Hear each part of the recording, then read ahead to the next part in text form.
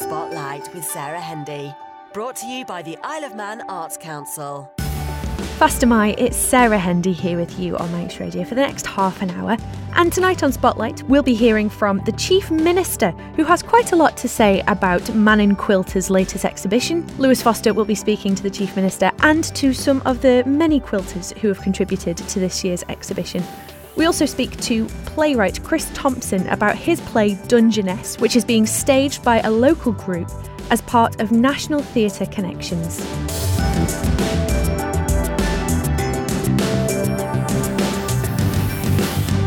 First this evening, Lewis Foster went along to the official opening of the Manning Quilter's latest exhibition in Castletown at the end of last week.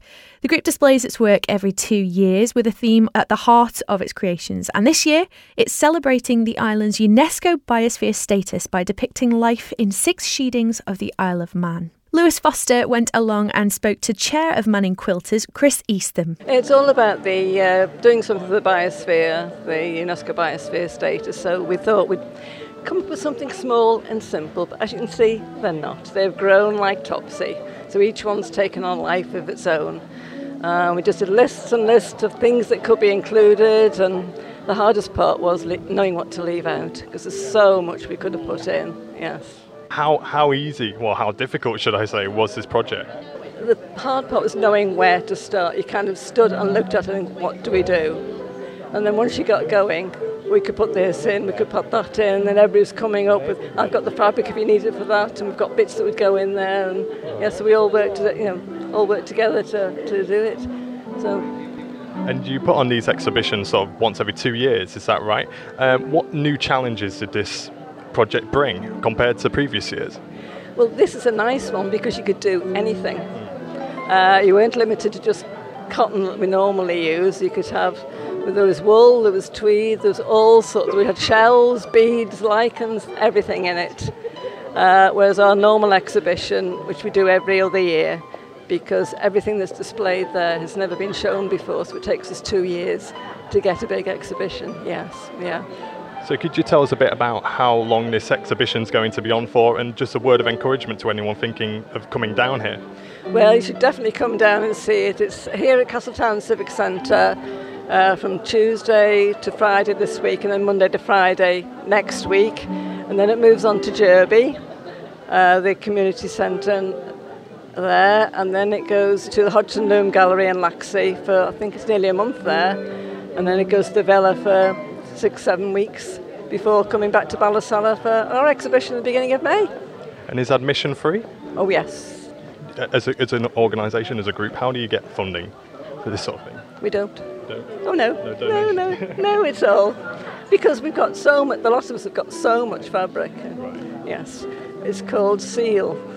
Stash exceeds expected lifespan or something, yes, acceptable lifespan, anticipated lifespan, that's it. So we've all got more, we've got enough fabric to open the shop really between the lot of us, yes. So it's all about resourcefulness, which ties into the biosphere, of course. Oh yes, and no matter how much fabric you have, there's always some you haven't got, and you just need that piece, yes, so you've got to have it. The Chief Minister, Howard Quayle, was there to launch the event at Castletown Civic Centre, where the exhibition will be on until the 14th of February. He talked to Lewis Foster about what this exhibition represents. Well, I think it shows the Manx community coming together. We've got a diversity of talents on the Isle of Man, and here we have the quilters doing a phenomenal the 6 obviously sheadings plus a cover showing you where the 6 sheadings are represented of Rushing, Glenfaber, Michael Eyre, Garth and Middle, and it's lovely to see the different areas that we associate with those areas, and the more you look at them at the tapestries you see more and more little touches, from a unicorn pulling the horse tram in Middle to Lockton sheep everywhere, or dolphins, or the Lady Isabella, or Craignish. One of the thatched cottages at Craignish looks exquisite. The beautiful colours of the sun in Kirkmichael, so lovely. And this, of course, represents the biosphere as well. The way it's represented now, what does it mean these days? Well, I think we are the only entire nation to be given UNESCO biosphere status, and we only got that because I think the island is stunningly beautiful. It's not just our land, it's our waters too.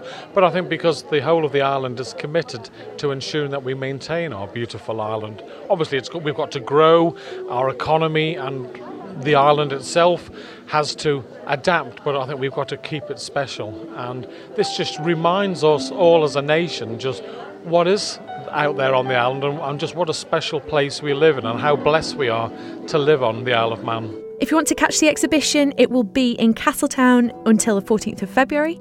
Following that, it will head to Derby Health and Community Centre from the 19th to the 28th of February, Hodgson Loom Gallery at Laxey Woolen Mills from the 2nd of March to the 21st, and it finishes its tour at the Villa Marina in Douglas from March the 24th to the 17th of April. Spotlight, brought to you by the Isle of Man Arts Council.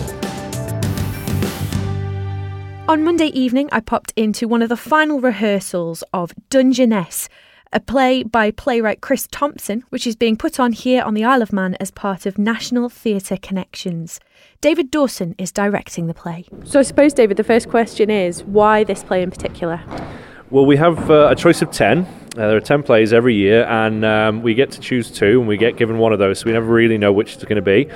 And I think Dungeness, I think at core, because it is about LGBT plus kind of rights and what's happened to those kind of societies all around the world, I think it linked really well with what's recent on the island. You know, we're shocking in the sense of a history of it being so late to be legalised. Also very recent with the Chief Minister's apology. And it just seemed like a really interesting subject to be doing. You know, we've done some great different subjects. There was children in war. There was North Korean refugees.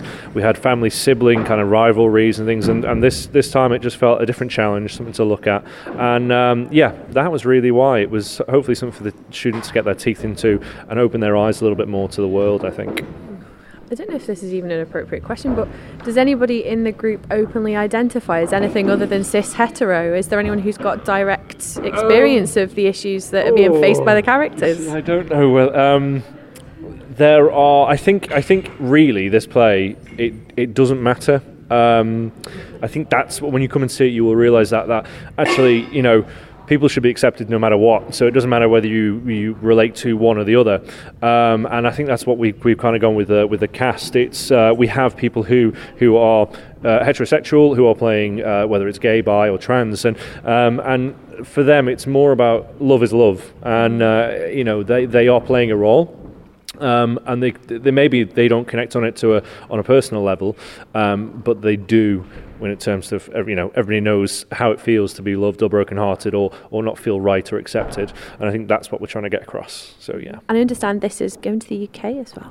Yeah, so with Connections we go to a festival theatre. So this year we're going to the Lake District, which is wonderful.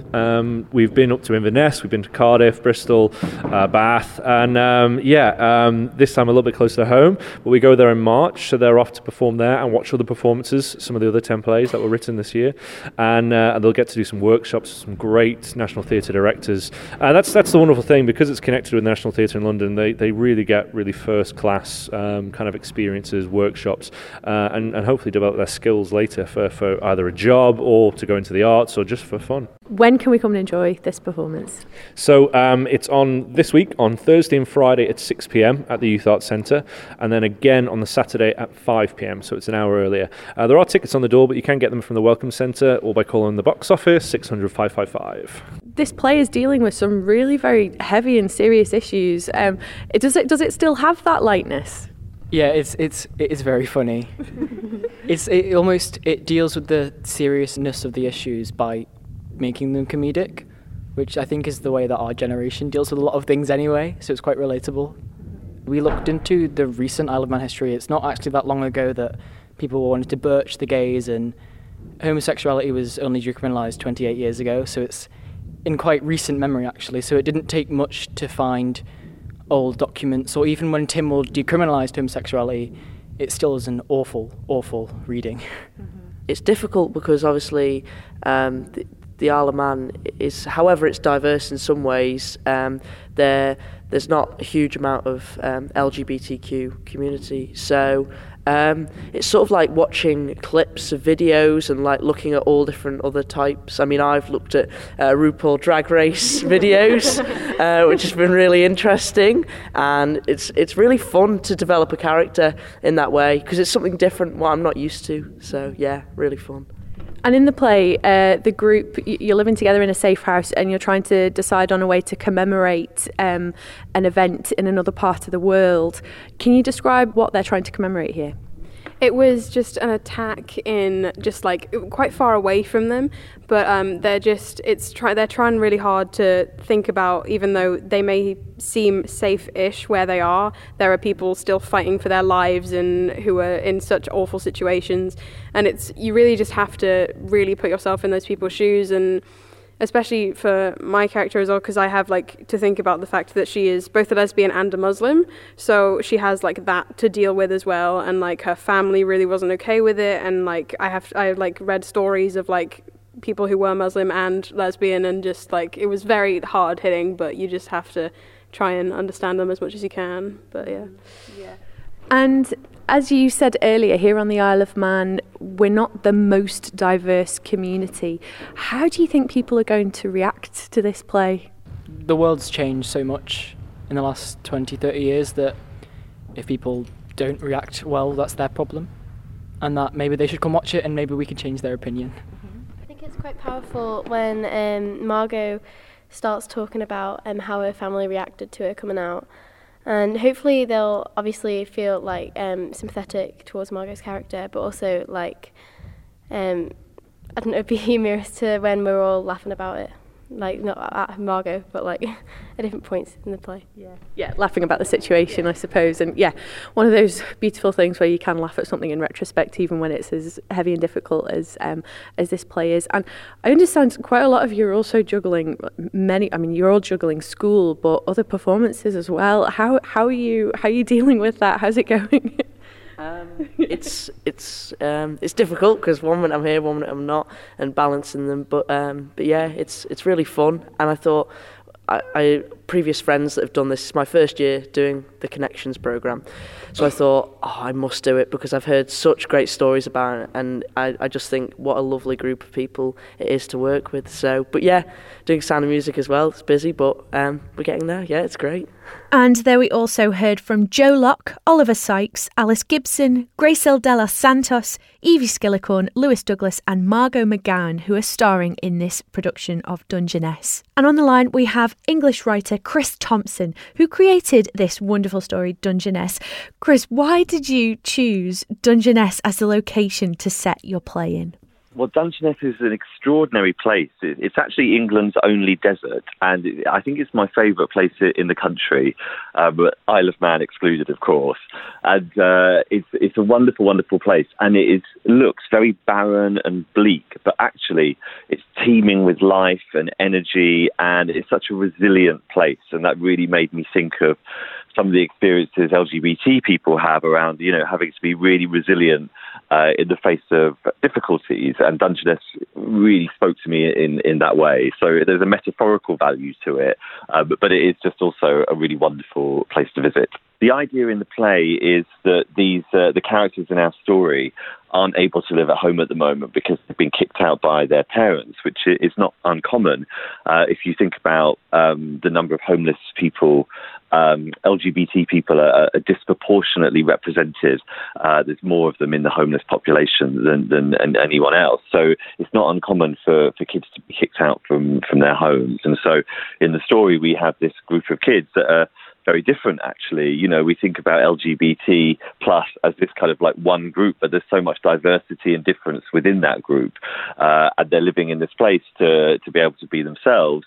But they've also been like shoved to like the most remote part of the country, like where no one can see them, and they're all a bit angry about that.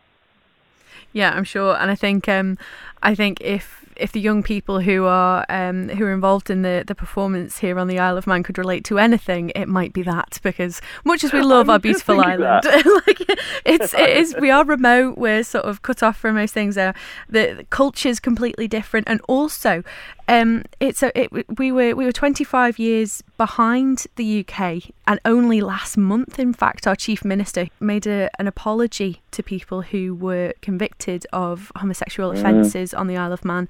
So it's all very current for us, and I think they could relate to that a lot. Did you know anything about the island's history in that sense? I didn't actually until you told me. But the other thing that I found out was that weren't you the first people to bring in gay marriage? Actually, technically, we were. Yeah. So you were kind of late out the trap. Yeah. yeah. Caught up.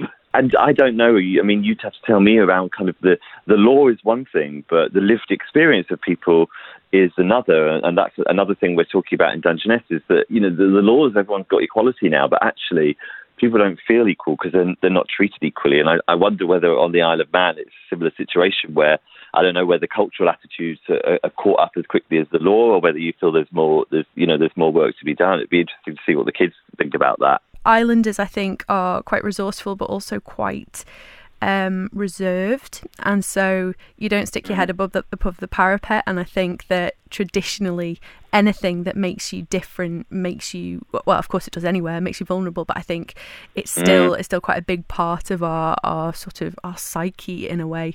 But we've got our first Pride event this summer. Attitudes definitely have changed. So yeah, onwards and upwards with that. I think if you've got a group of young straight people putting on an LGBT play, times are changing. You know, that's a very powerful message to other people in the community, and you know, that's happening. That doesn't feel specific to the Isle of Man as well. That feels specific to kind of all the places around the country that have chosen to tell this story. They really feel there's a need and a desire to have these voices on stage and have these experiences listened to.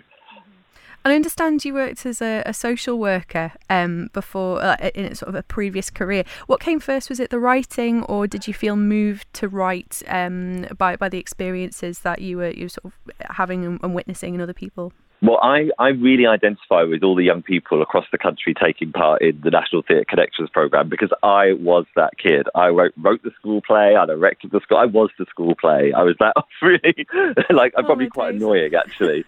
So when I hear like about groups of young people like coming together to put theatre on, I'm like, I want to do that again too. And then I just kind of fell into social work and did that for 12 years. So I worked in a London local authority for that time, and I worked in child protection, I worked in young people's sexual health, I worked with young offenders, and I kind of feel that looking back now, I realised that killed my creativity in many ways, and I went from being this kind of creative person that was really into film and theatre and art, and then I just got kind of bogged down with the kind of the grueling world of social work, and I just woke up one day and thought, like, that's a really sad state of affairs, that this thing like film or theatre that I used to love, like, I kind of look at now and roll my eyes and think as just pure hedonism and what's its place in the world. And so part of me starting to write whilst I was a social worker was trying to just reconnect with my creative voice and actually find that part of me that I'd lost. So I wrote a play about my experiences of being a social worker. It's not autobiographical, but it kind of it really kind of talks about the ideas that troubled me and plagued me through my life as a social worker, which is, do you do more harm than good when you intervene in someone's life? You know, it's the critical question. And then, yeah, so that, you know, then I kind of, like, no one was more surprised than me, but that play was quite successful, and, you know, it kind of led to other things. But what's been really wonderful is that I wasn't ready to write when I was 21. You know, I've had this really fortunate experience to have lived a life, you know, lived out loud, and I pour all of that into my plays now. So people talk to me about my plays feeling kind of very real. I think that's just because I lived a normal life. You know, I don't really exist in the theatre industry, if that makes sense. It's always wonderful to be presented with really heavy topics, really difficult issues, but in such a light way. It's so much easier. It's so much more accessible. Yeah, well, laughter is a form of coping, I think, as well. I think back to my times in social work, and we used humour as a coping mechanism. Sometimes it's kind of gallows humour, it's a bit close to the bone, but it is how we got through. And, I love laughing. I love the joy and the pain of life and, all of the things that it gives us. And, so I really try and find those kind of moments of humour and heart in my stories. I think it's really important.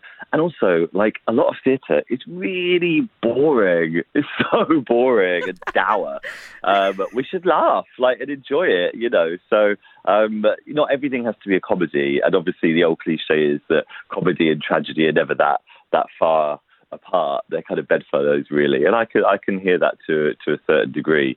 So yeah, I really nothing gives me greater pleasure than hearing the audience laugh and then knowing in an hour's time I'm about to make you gasp as well.